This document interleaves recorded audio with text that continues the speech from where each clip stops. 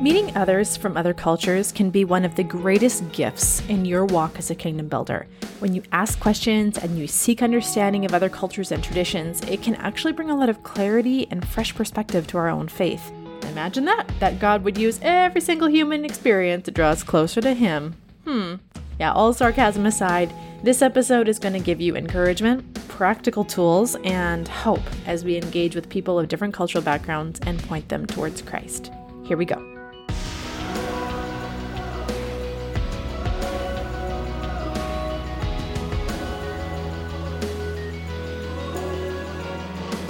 Welcome to episode number 45 of the Faith School podcast. This podcast is for women of faith who are ready to put their faith into action in every area of their life and to claim the name of Kingdom Builder. This practical podcast is not just a list of how-tos, but it's here to prompt you to take action and adopt the kingdom way of life, surrender to a holy God. My name is Leah, and I'm joining you in the messy middle of a surrendered faith. Come on in, take a seat. Class is now in session. To those of you who are new to the podcast, welcome. And to my old faithfuls, welcome back. I have had the absolute privilege of meeting friends from around the world through volunteering with English as a Second Language ministries a few times, and I always walk away with a really refreshed perspective. I remember when a new friend of mine, she told me that she thought it was actually really rude of Canadians to be so nice, like the kinder thing would be just to get to the point. Or holding the door open for others as long as we do could actually be considered rude. You're putting pressure on the other person to sprint to the door to acknowledge your gesture. Yeah, I'd never heard of that before, and it was so interesting to hear somebody else's perspective on that. I'd never even thought of that before. I've also walked away changed from hearing their stories of loss, escaping horrific circumstances, but they still miss where they're from. Coming to our countries is not always the first choice for so many of these people. And one of the people who has made so many of these introductions for me to my immigrated friends is my guest today, who has dedicated her life to serving cross-culturally in such a beautiful way. My guest today grew up in Edmonton in a house that was not open to strangers at all. At one time, there was barbed wire over the gate. When she came to Christ as a young lady, she longed to have a house of peace where anyone could come over. God granted that desire of her heart when she met her husband, Phil, and together they began a life of hospitality and people poured into their house. After college, she worked with CNMA for 25 years in India, Pakistan, and Canada. And then they served for Family Life Canada, a ministry of power to change, for another 11 years, leading their intercultural and international ministry. They now lead Connecting Streams intercultural ministry to newcomers to Canada and refugees. They see the new Canadians and refugees God is bringing to Canada as new neighbors for us to love. Their passion is to love these new neighbors and to help others overcome their fear or hesitation and invite them into their lives and homes. Having done this for 43 years together, their passion now is to help others enter into this rich and fulfilling way of life, a life of welcoming strangers into our lives and making them family. Please welcome to Faith School, Lorraine Taylor. Before we go into this episode, at Faith School, we wanted to dig into different areas of life and find connection between each category and our faith in Christ and building His kingdom. And we've called this integrated faith. At this point, you might be wondering what areas of your life that you can reflect His character and kingdom. And we would say all of them. That may seem a little bit overwhelming, but we have a little something to get you started and to really get the wheels turning. Our integrated faith inventory is a fabulous, quick tool that will give you many common areas of life that you could begin to ask and evaluate. Have I surrendered this to the Lord? Where do I see His character and kingdom reflected in my life? Head over to the link in our show notes to grab a copy and get started integrating your faith today. Okay, let's jump in with my friend, my mentor, Lorraine Taylor. Welcome, Lori, to Faith School. I am over the moon that you are on here with me because I respect you guys so much, and I can't wait for people to hear your wisdom and all that you guys have worked through in this particular topic. I'm really excited. So first off, we always ask, what are your roles right now and where are you recording from? Well, I'm recording from my home because it's still, the pandemic. Yeah. And my roles are, I work for an organization called Power to Change, and we are in a ministry there called Connecting Streams. We work with the inner city, widows group in the prisons, and cross-culturally with new immigrants, refugees. And my husband and I, that is the particular stream that we are involved in, and that's the Newcomers to Canada. Yeah. That's what I do. I love that. And that's how I started volunteering, was with you guys in that ministry. And it's a beautiful thing when you get to know some of these people and hear their stories. And I learned so much through that, partnering with you guys. So you guys have been in full-time ministry for a long time. Forever. It sometimes feels like forever. Yeah, for actually our whole married life, yes. Wow. So what drew you guys to full-time ministry? And I would love to know, I know a few places that it's taken you around the world, but where has it taken you? Well, I think what drew me is mostly I grew up in a confused faith, because you have a whole bunch of rules but not a living faith. And I grew up in Edmonton. I was born in Edmonton, and there were not the cultures here that there are now. And oh my goodness, I love our world now, but back then there weren't the variety of people. And I also grew up in a home, amazing mom, but a dad that I didn't realize how racist he was, but very much like the old Archie Bunker show. And because I was quite strong-willed, I used to think in my head, I will not be like him. So I wanted to know other cultures, even from a young kid. And my greatest desire, other than, sounds lame, but I just want to get married, have kids. But other than that, I wanted to have a totally open home and a house of peace, because I didn't grow up in that. And as I grew in faith, starting from my early 20s, I don't know, I think I hung out with Jesus, and I began to see just how he talks so much about going to the poor or about other people, and how Jesus always had time for other people. It was something that grew inside of me. And then I met my husband, and everything changed. We actually met in Bible college, and we were both new believers, and God had done a work both in our lives to kind of nuke the money thing in us, because I loved my job. I was a medical record technician. I loved money, but God began to work in us. And when we met, we actually were part of a prayer band group that prayed for the persecuted church. And then I became one in India. And as we prayed for different cultures, and I had a world vision kit, it's like it became our world. And Phil always had a desire to share Christ with people who'd never heard. And so I believe a lot of my calling has come through getting to know Jesus and through my husband. Yeah.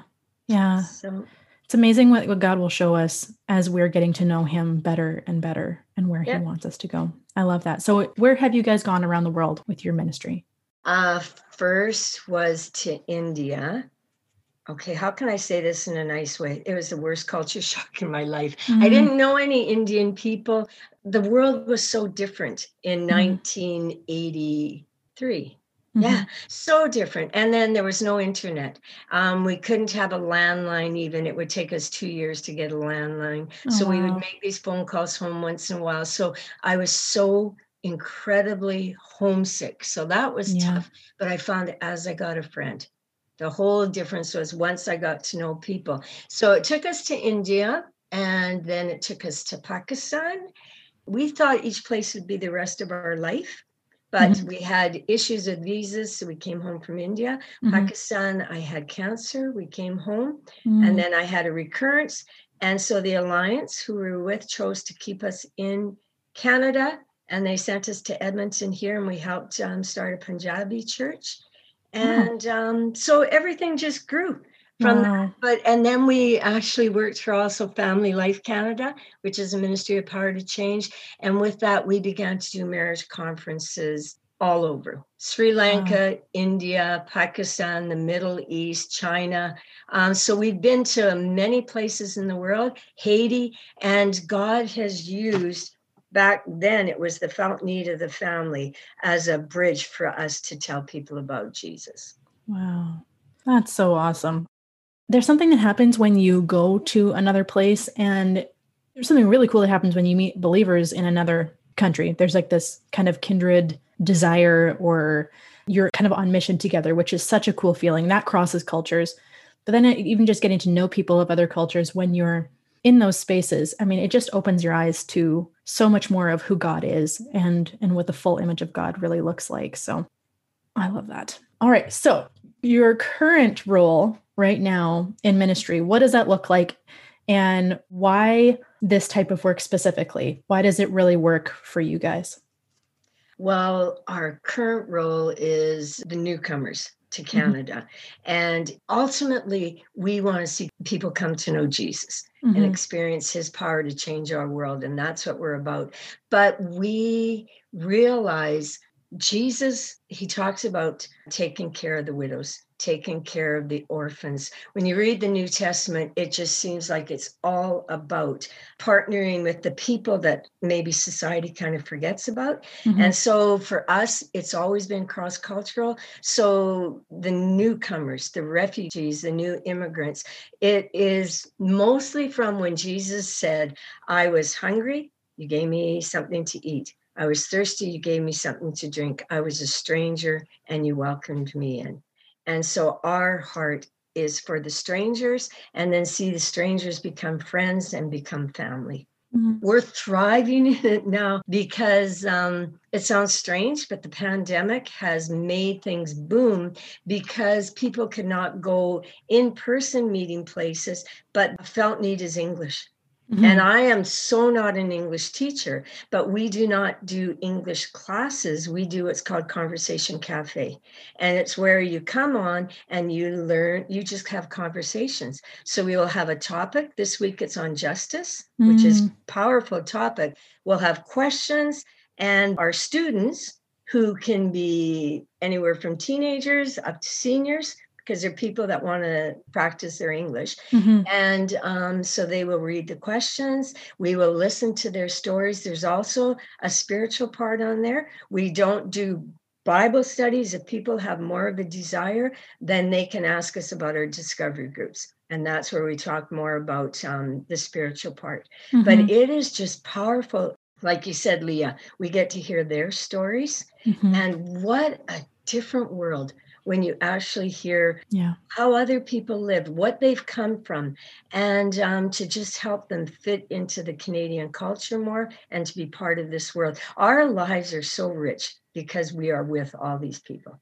Oh, yeah, for sure. These people that come to your guys' groups are amazing. I mean, I have learned so much from them in the time that I was with you guys. I mean, not only kind of the hardships that they've gone through, but also just their unique perspectives and personalities. And they're just truly beautiful people. And I love that you guys are helping them learn English, or are there to help them practice their English. I mean, it's fulfilling such a practical need. And really learning English here, it just opens up so many more opportunities for them to thrive in our culture, which is it's just so cool. It's just really, really cool. Well, and then that has thrived because of the pandemic. Right. But our other thing is hospitality. Right. Yeah. And I married a man who grew up in a home that was always open. Yeah. And I didn't grow up in that kind of a home, but that was a dream I had. And so together, that is a huge part. And that's the kind of people that we want as volunteers too, that people where it says, when Jesus says, I was a stranger and you welcomed me in, there is something about, what did somebody say about breaking bread with people? When you share a meal together, when you say, come into my home, we have so many people that have never been in a Canadian home. And it makes me very, very sad that that hasn't happened. And an awful lot of the people that are coming here are from cultures where hospitality is a way of life. Yeah. Yeah, for sure. And I think we've lost that in Canada. I call it the lost art of hospitality, and it's not entertaining. I am not Martha Stewart. If people want Martha Stewart, don't come to my house. But I love to have people in, and I love to have team.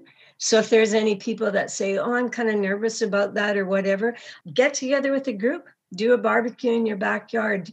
We're not made to do life alone anyway. So yeah, it's awesome.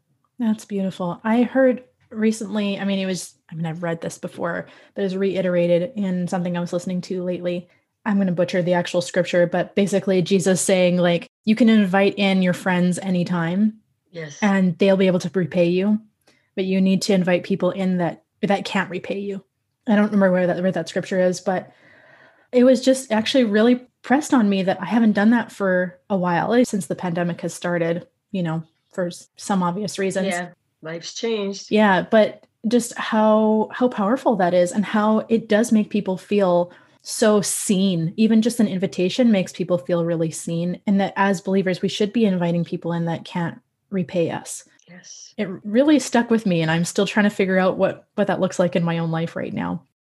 All right, so we're going to go into kind of the bulk of the conversation, which is going into how do we as believers really reach in cross-culturally to, and because there are some things that we need to keep in mind. And so the first thing that I just want to ask are, what are some misconceptions that you find that people have about working with or even just befriending people of other cultures? What are some of the misconceptions that you guys kind of run into sometimes?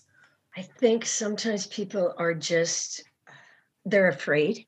Mm-hmm. Because they may not know anyone from a different culture, which seems strange to me because in the world we live in now, Canada is so multicultural. Yeah. And if you're in school, you're going to have schoolmates that are different culture. Mm-hmm. If you're working, you're going to have people there.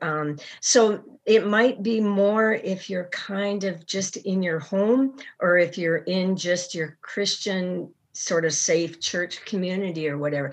And I would say, instead of feeling guilty, find someone who does it well. Okay, Mm-hmm. one of those people would be Stella from our church. Anybody who knows Stella knows that she will always gravitate to the non-Caucasian people. So if you go out for coffee with Stella, she might not even talk to you much because she notices everybody else. Aww. And she's got no big history of going all over the world. All she knows is she had to move. She was so lonely. And so she looks at people and she sees, wow, they must be lonely, or they must need to get to know someone. And she just loves them. And so I would say, instead of feeling guilt that, wow, I don't know what to do and I don't know how to meet them, find someone who does it well. Yeah. And then sometimes we let their dress be a barrier. We let their religion be a barrier. We let what we've watched on TV or, what we've seen on Facebook or the media, we let that be a barrier, and just see them as you would see anyone else. They're just people. So what do you want in your life? How would you like someone to approach you? Yeah. So do the same to them. Yeah, that's powerful. And you're right. She does that really, really well. It's amazing. No kidding. So when you're sharing about Jesus and the gospel with other cultures, which you guys do weekly, that's a big part of your ministry, the main part. What should we keep in mind? I feel like this is really intimidating to do cross-culturally with people that we don't understand, maybe. So what are some things that you would encourage us to keep in mind if we're wanting to share a bit more about Jesus? Okay, when I say actions speak louder than words, there's an old saying, people don't care how much you know until they know how much you care. And if we are in this just to do a quote presentation, just trying to get somebody to pray a prayer, I don't believe in any of that stuff. I believe that living for Jesus it's a way of life. It is a journey. And I see many people journeying into faith, coming into faith.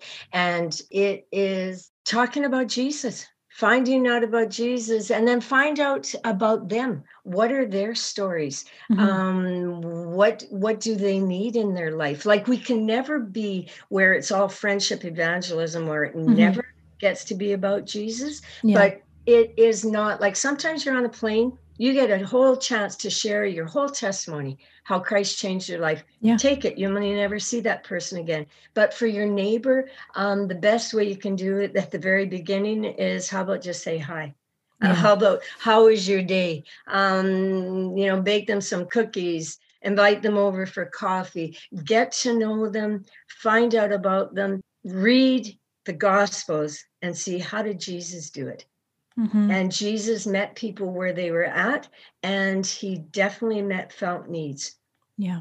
And so I think that's my thing. Even in our conversation cafes, there's always a spiritual part, but it's definitely, we get people who are all religions or even atheists. Some people have absolutely no interest. So we want to help them with English. That is a genuine felt need. Mm-hmm. And then we always have the spiritual part, and that is because it's built right into our lessons. And it says in there, why do we have a spiritual part? Because we're spiritual humans. And Jesus said, no one can live only on bread. So we don't hide Jesus. Yeah. But it's about, and then if they want more, come to our discovery group. And then that's where we learn to discover who Jesus is. Yeah. So it is a way of life. We want to see people again. It's like getting to know my neighbors, but then, we want that they know Jesus. Yeah. It is all about knowing Jesus, but it is a way of life. I'm really glad that you said that, Lori, because when I really started to pay attention to the way that you guys were living and, a couple other people in our church, I think what really has changed me in a really fundamental way watching you guys is that you guys not only like work for a ministry full time, but you are on mission in your personal lives as well, like every day. Yeah. And yes, you have these discovery groups and you have, the helping students with their English, but the way that you guys have been like, okay, that's one part of my life, but then look at all these neighbors and look at all these people that, like it's just a constant on mission, and it's a personal life ministry almost, or being on mission. I don't really know how to describe it, but it changed something in me where Caleb and I are looking for how we can make this a way of life, that we are on mission for God in every single part of our life and not just in one area or in a few. How can we be on mission in every single area? And it has changed. It's changed us. And so I'm really thankful for your guys' example in that. And you're not just saying that, like, this is who you guys are and how God has changed you guys and has wired you guys. And so I'm really grateful that you said that, because I think that's so much of my heart behind the show is like, how do we, not only are we like internally changed and sanctified and that we are, praising God in our day to day, but then what's the overflow of that? Well, the overflow is that we're serving and that we're humbling ourselves and that we are reaching out and we are being there for the people that God has called us to be there in every part of our life. Anyway, I'm really glad that you emphasized that, because I wanted to make sure that we talked about that at some point. Yeah, no, it is like we would be about this whether we are, quote, working or not. I will be 68 next week. Phil just turned 66. And my greatest prayer now is, God, whatever years I've got left, I want them to be the best and used well. And I've just got a desire that it's got to be way more with the poor. Absolutely with the poor.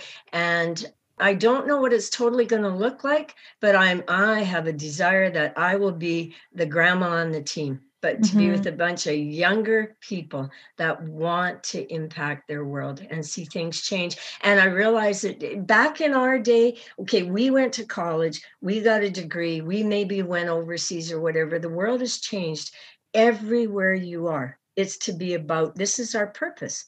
And it's not to be weird and have a special language or a special formula. It is genuine. Like, it's where you come alongside people. And my heart's always longed for genuine community. Like the old Cheers song, where they walk into the bar and it's like a place where everyone knew your name. Yeah. And I've longed for that my whole life. And I love that.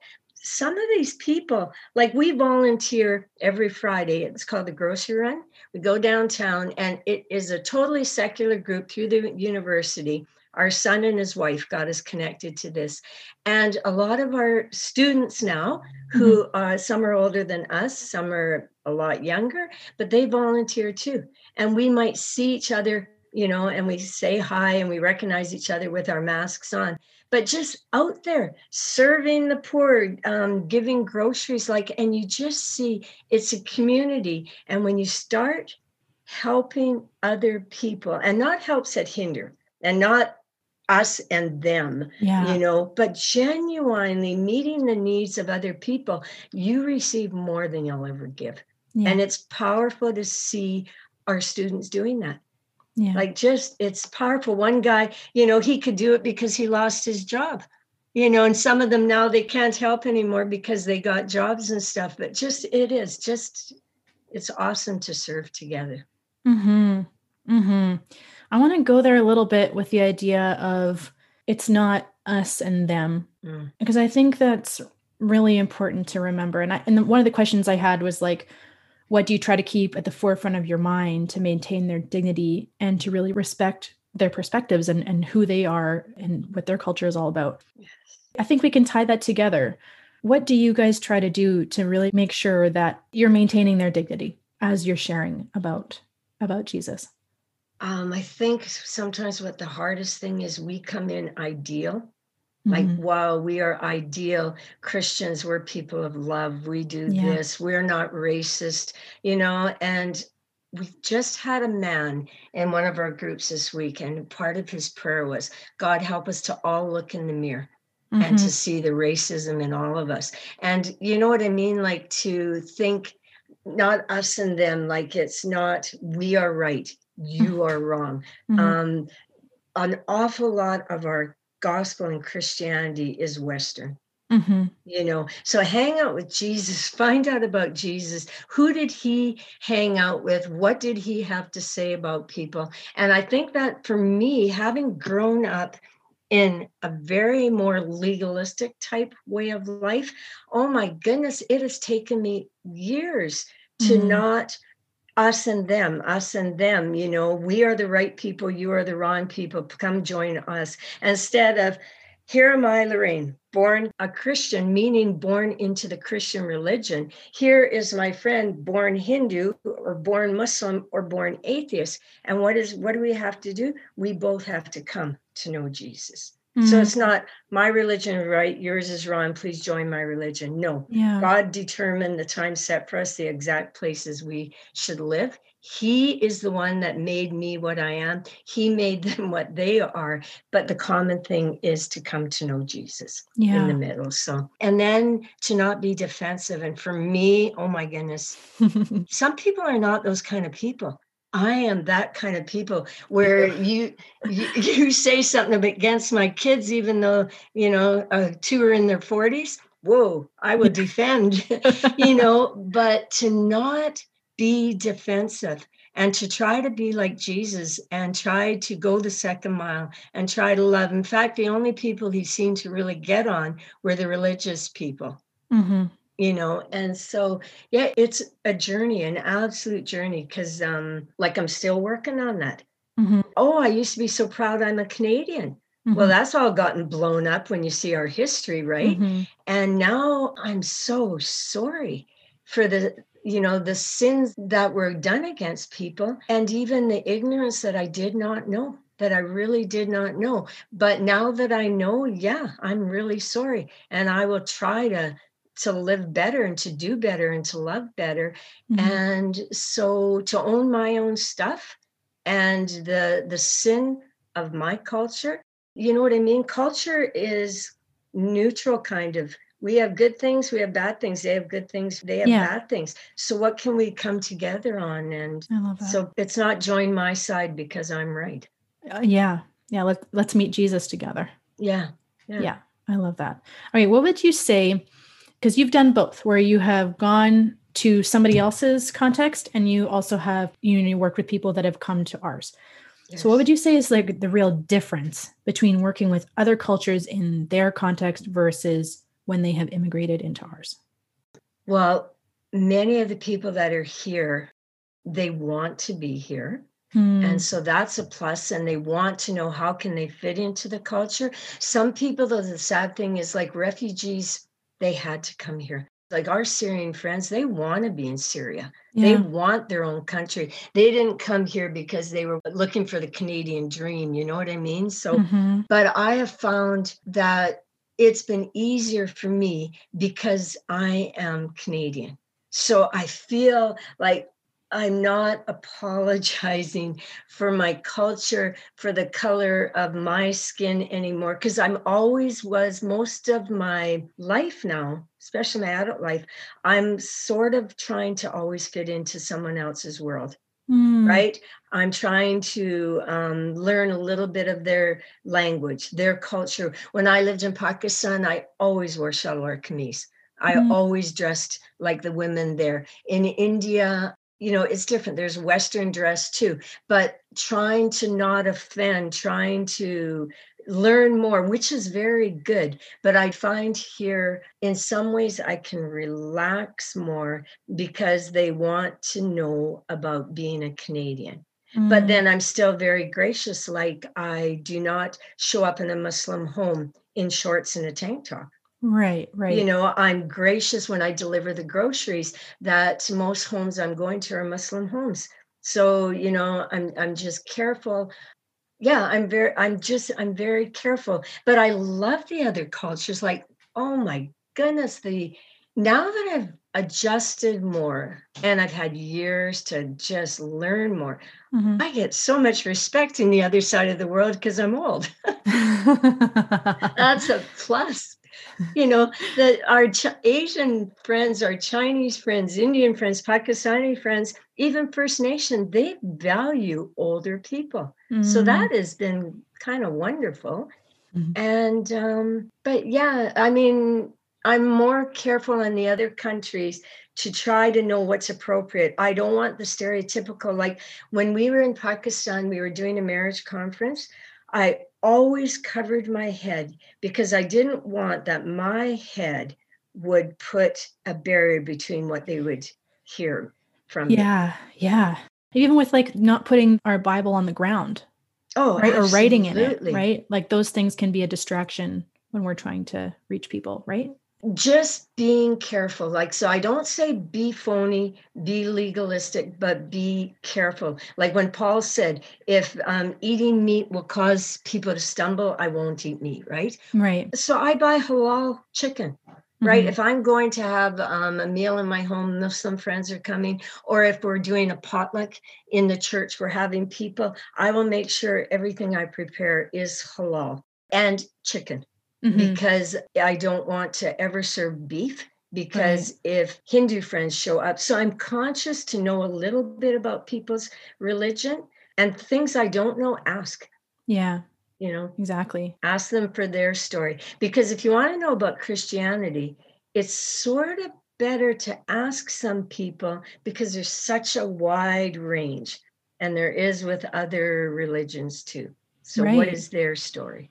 Yeah, for sure. Getting to know them on an individual level. Awesome. Okay, so in the work that you're doing, serving our immigrated neighbors and friends, what do you find are kind of the highest needs? What are some practical ways that we can love and serve cross culturally? People need English.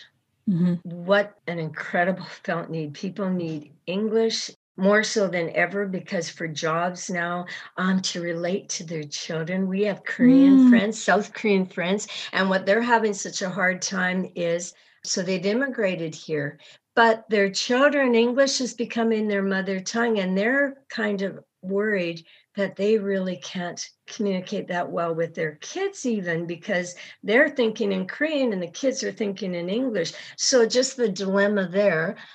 And I would say not everybody, but many, many people need friends. They mhm. need welcoming people who want to get to know them. Because a lot of people do have a culture that they a culture, a community that they do come to. Yeah. I'd say a lot of people, when I ask the question, I asked my Pakistani friend, do you have any Christian friends? Or not friend, even, I've just gotten to know her. She said, I don't have any. And I said, well, I will be your first. Mm, And not only that, just a plain old Canadian friend, many. So I would say help them with English. And how do you help? Get to know them. yeah. Just be their friend. Yeah, I love that. It is such a felt need here. I mean, especially in our context, it's really important that they learn English. And I found, I could be wrong, Laura, you can correct me, but I found that a lot of them won't step outside of their own communities because they're really intimidated by English. So they kind of stick to people that know their language and like their cultures and all that kind of stuff. But if you can bridge the gap a little bit by making English less intimidating, or, trying to just encourage them that I'm here for you no matter what, like take your time and how, or in what you're trying to say to me or whatever, trying to bridge the gap that way. It's really powerful, and helps them kind of break down some of the obstacles that they might be feeling being here with us. Well, and I think some of the older people are going to remain in their own language because it's so difficult. Yeah, but yeah. Anybody who is young and to be permanent residents, like there are qualifications, and the majority of people are going to the English schools. But in the school, they're learning grammar, they're learning vocabulary. I studied Urdu for 18 months, 6 hours a day. And oh my goodness, I was so afraid to go to the bazaar and speak. And I look at the people we're with now, how brave they are, courageous, what they do, because I know the years of feeling stupid and like I couldn't do it. And because I only ended up being there full time for 2 years, I relied on my husband more. And I became quiet, which is not my nature. But so if we can help people, just begin to speak better, and even little things like one girl just told me the other day, she said, Lori, if you would just please slow down, just slow down. Yeah, totally. Okay. When we're talking about the Big C Church, where do you see kind of a gap? Like, where would you like to see the church at large really step up and serve and do justice with those who are of a different culture? Well, I'd say read your Bible. Oh my goodness, what's wrong with us? We say we want to be like Jesus, follow Jesus. Yeah. But so often we use the Old Testament and we go back to the blessings, which we equate with prosperity and money and success. If you actually hang out in the New Testament and the Sermon on the Mount, I mean, I'm reviewing much, but we've memorized the Sermon on the Mount, and you see what Jesus is like. We cannot walk away from that way of life. And when Jesus at the end says, I was hungry, you gave me something to eat, thirsty, you gave me something to drink, I was naked and you clothed me, I was in prison and sick and you visited me, I was a stranger and you welcomed me in. Well, if we're not doing those things, do we really follow Jesus? But let me read to you something from our lesson today. And it says, is justice important to God? And this is from the Message. So it's Jeremiah and Amos. This is God's message. Attend to matters of justice. Set things right between people. Rescue victims from their exploiters.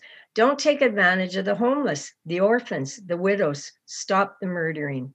I can't stand your religious meetings. I'm fed up with your conferences and conventions. I want nothing to do with your religion projects, your pretentious slogans and goals.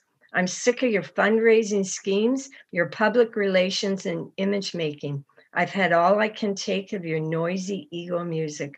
When was the last time you sang to me? Do you want what I want? I want justice, oceans of it. I want fairness, rivers of it. That's what I want. That's all I want. And I mean, this is Old Testament. So if you want the Old Testament, and then what did Jesus say? The Spirit of the Lord is on me. He's proclaimed me to preach the gospel, first thing, to the poor, right? He's to give sight to the blind. So you hang out in the New Testament, you read what Jesus has to say. And I would say, I don't want to be negative because I believe a lot of people are trying. They just don't know what to do. And I think the pandemic, God has done such an amazing thing, not amazing. Okay, it is amazing. But I mean, where he can use what is negative and hard and bad, and he can bring good from it. For the first time in my history, I feel for the rest of the world. We went to Nigeria and we got in the airport checked twice to make sure we had no fevers because of Ebola. And we had to get a yellow fever vaccination in order to even get into that country and stuff. But I realize it's not just, oh no, what's happening in that part of the world. This pandemic is worldwide. Yeah. So we have friends in India who've lost so many loved ones and are working. And what their question was is, pray for us. We are doing this. We have lost so many people. What is the church in Canada doing? And I thought, wow, so let's be doing something. So let's not feel guilty or accuse each other, but let's do something and let's hang out with Jesus and get into the Gospels, get into the New Testament and see what did he do? And show me your faith by your works. I just read James today, and you cannot take the two apart. And so if we really wanted to do the two greatest commandments, love God with all our heart, love our neighbor as ourselves, then we have to be part of these things. Yeah. Like, I'm not a political person, but I've been watching everything on the news, the George Floyd, the trial, the everything. And I'm not for violence and I'm not for that, but I am for standing up and saying we have to do something. We have to be involved. Like, Leah, you know that you're involved. We have to be. Absolutely. And I think I'm just talking to you about this last time we talked, but I just feel so convicted that we have missed what Jesus was trying to do here, and just how much he talked about the kingdom of God and us participating in that work of bringing his kingdom. You know, he asks us to help him bring the kingdom and to turn everything upside down.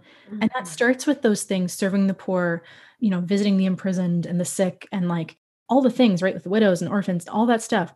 When we step in to do that justice work, it turns things upside down. It brings us closer to him and to see the, you know, the fuller picture of what the kingdom of God is, and reveals more of the kingdom. And it's so powerful. And when you really do read the Gospels, especially, you see that is what Jesus really came to do. He came for our personal salvation, absolutely, but there's just so much more. And I'm really excited about this personal revelation that I've had, but also just for other people to really make it about their life. Like, the way of life is building God's kingdom, and it is stepping in to do those things. And that's how we show him that we love him. I believe that God has been doing a sanctifying work in us as a church, and I'm excited to see what he's going to do in the next few years. I'm really hoping and praying that we just get to see more and more fruit of what this last year and a bit has brought us. Yeah, exactly. Somebody said we, in our generation, we get the first time for maybe things to change, because we need a reformation, right? We need a new way of life. And I believe that church is a way of life. It's definitely not a series of meetings. It's not a building. I believe you can come together to celebrate, but it is a way of life. And it is the upside down kingdom. Absolutely. And we are ambassadors. Our citizenship is in heaven. So this is just part of our journey on the way.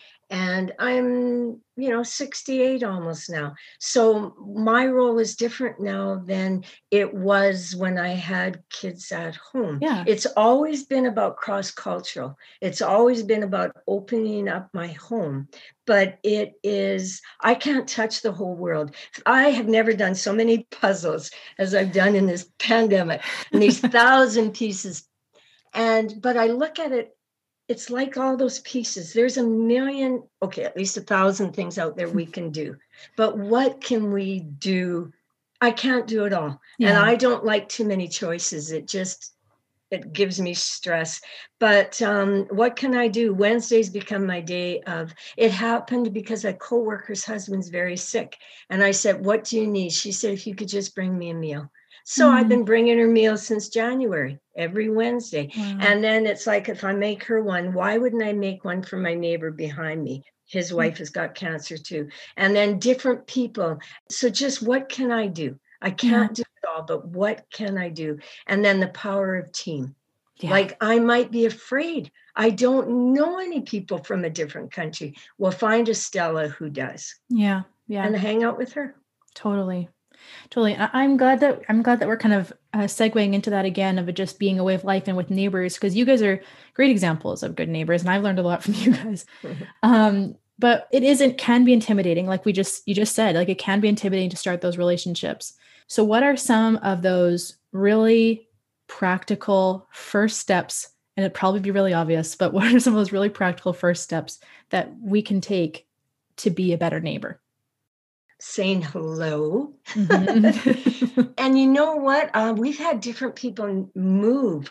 So Mhm. I can be so guilty of having been very close to one neighbor where she ended up dying. And after she moved, and Phil even did her funeral, but then new neighbors come, new neighbors come. Mhm. So, how do you be a better neighbor? This has been incredible because of the pandemic. People walk, everybody's out walking, and now is the season. So, winter, we have cold climate and a cold culture. We're very private, very Mhm. personal. Everything's personal. Jesus is my personal savior, right? We have our Mhm. personal space. And so we need to hang out with some of the cultures that are more the hot cultures, and they know about hospitality more. But just saying hello to someone, just stopping and talking, just going for a walk. Mhm. And we've tried the big things. Every Christmas, we give out 50 invitations. We never get that many people come to our open house,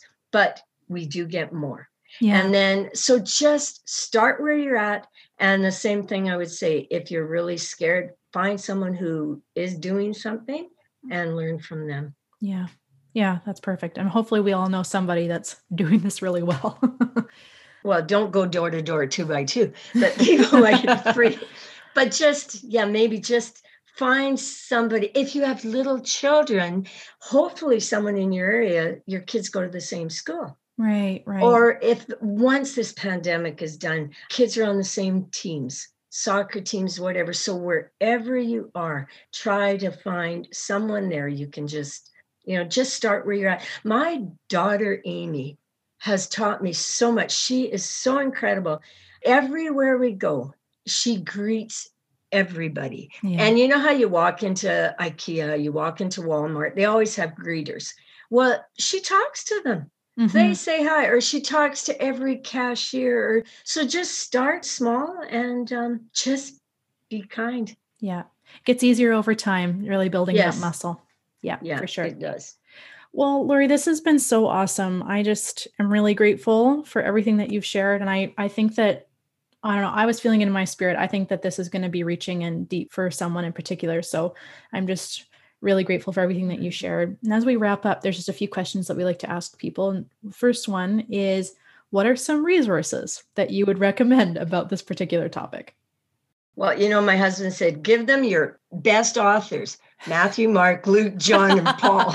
Yeah. But anyways, I've read different books on different cultures, all that kind of stuff. Mm. But Stranger God, Meeting Jesus in Disguise, Mm. really impacted me. Mm. I mean, there's even old songs about us being the hands and feet of Jesus. But what about if when we're going out there, we actually are expecting to meet Jesus? Mm. Right? I was a stranger and you walk into me and they'll say, what, Lord? When did we do that? When you did it to the least of these. Right. So when we're out there, we'll be bumping into Jesus as we serve other people.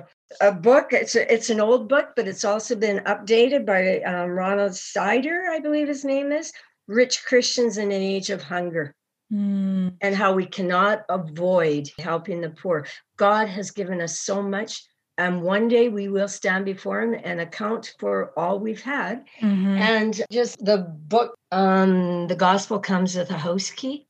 Ooh, yeah, Rosaria Butterfield, right? Absolutely. It's a long read, and some things we are very different, but hospitality, it's a way of life. Yeah. you Yeah. know, and some people can't. I grew up in a home. My mother did not have freedom to do that. So a lot depends on, Yeah. like Phil and I are in this together, but so a lot of people don't. So be hospitable, like with taking people to Tim Hortons Yeah. or maybe going to Stella's house, being with her. So the power Yeah. of team. Not all of us can have an open home. Yeah, that's powerful. So those are some of them, 1,000 gifts of thanks. Yeah, that's powerful, just to be grateful. Yeah. Oh, wonderful. Okay, we're going to have all of those in the show notes for people to try to pick up. The second one Yeah. is, what is a spiritual practice or discipline that has been really life-giving for you right now? Oh, I didn't know that was coming in there. Oh my goodness. Okay, I could do a whole show on this. But well, no, not this part, but memorizing scripture. I Mm, live with a Bible, and that's my husband. He has memorized so much. And when I learned to quit comparing myself to him mhm. and go, then I've done much better. But memorizing the Sermon on the Mount, memorizing so that you want to tear down the lies in your brain, you put up the wallpaper of God's word. Well, it's Mm, powerful when it's actually in your mind. yeah. My life verse now for Phil and I is from the Message, where Jesus says, "Are you tired, worn out, burnt out on religion? Come to me. Get away with me and you'll recover your life. I'll show you how to take a real rest. Mhm. Walk with me, work with me, watch how I do it. Learn the unforced rhythms of grace. I won't lay anything heavy or ill-fitting on you. Keep company with me and you'll learn to live freely and lightly."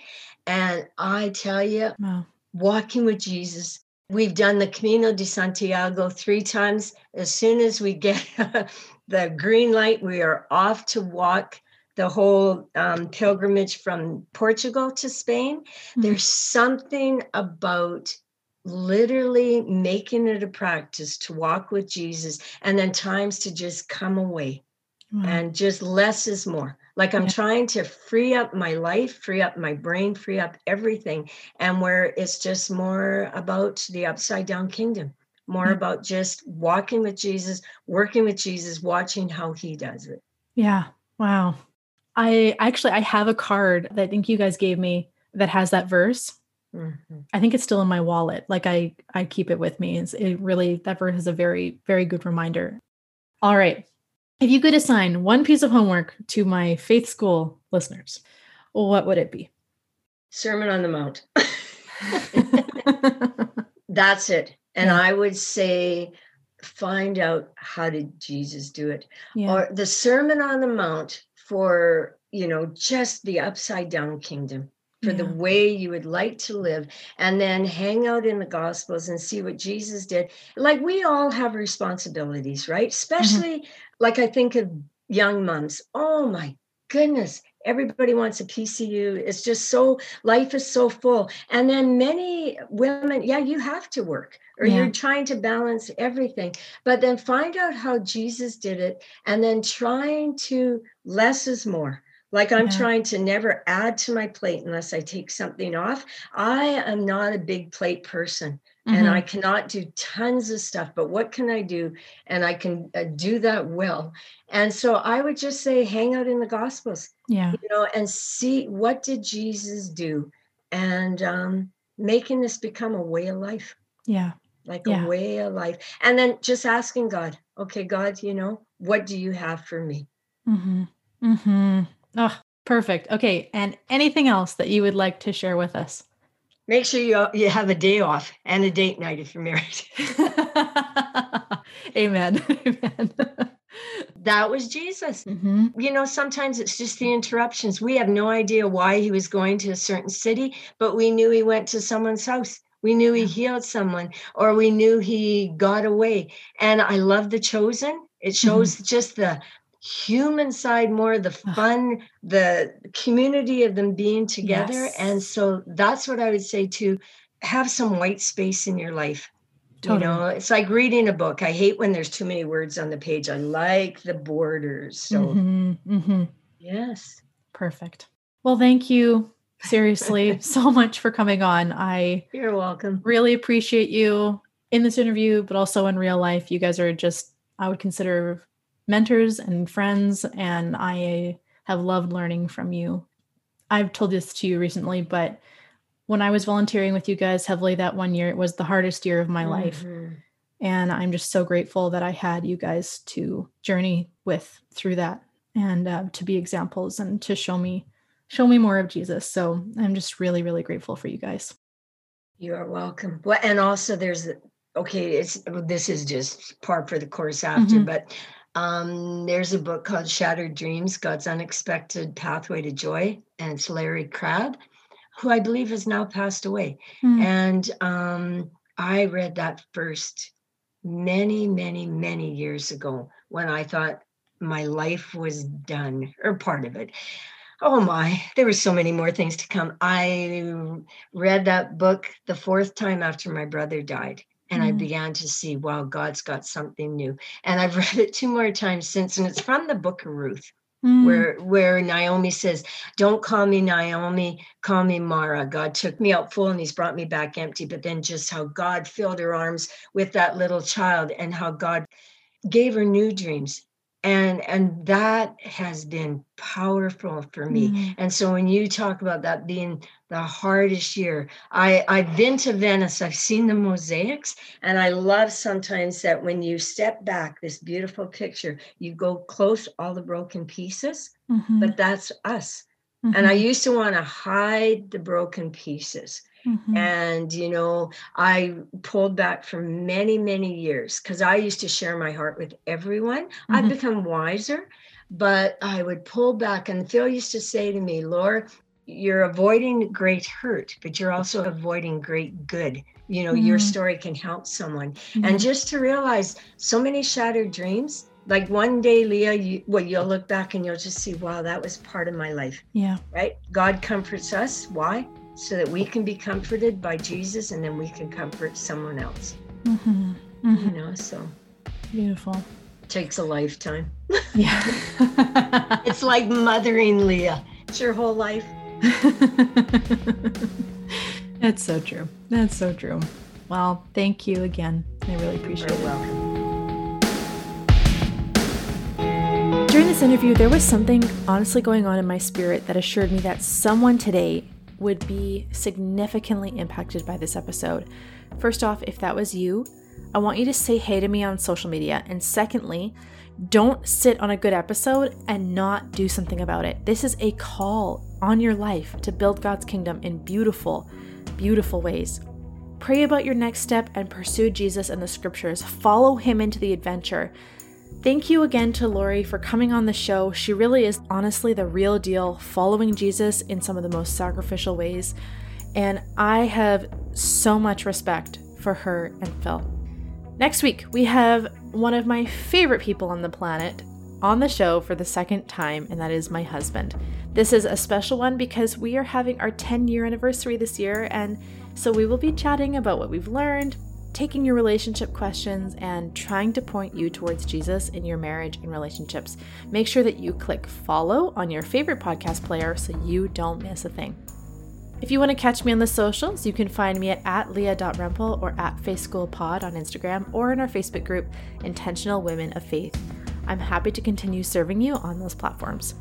Thank you for spending a little time with us today at Faith School and I-68 Ministries. We are praying that you feel fully surrendered today to the God who made you, loves you, and wants to partner with you. Class is now dismissed. Go out there and build his kingdom.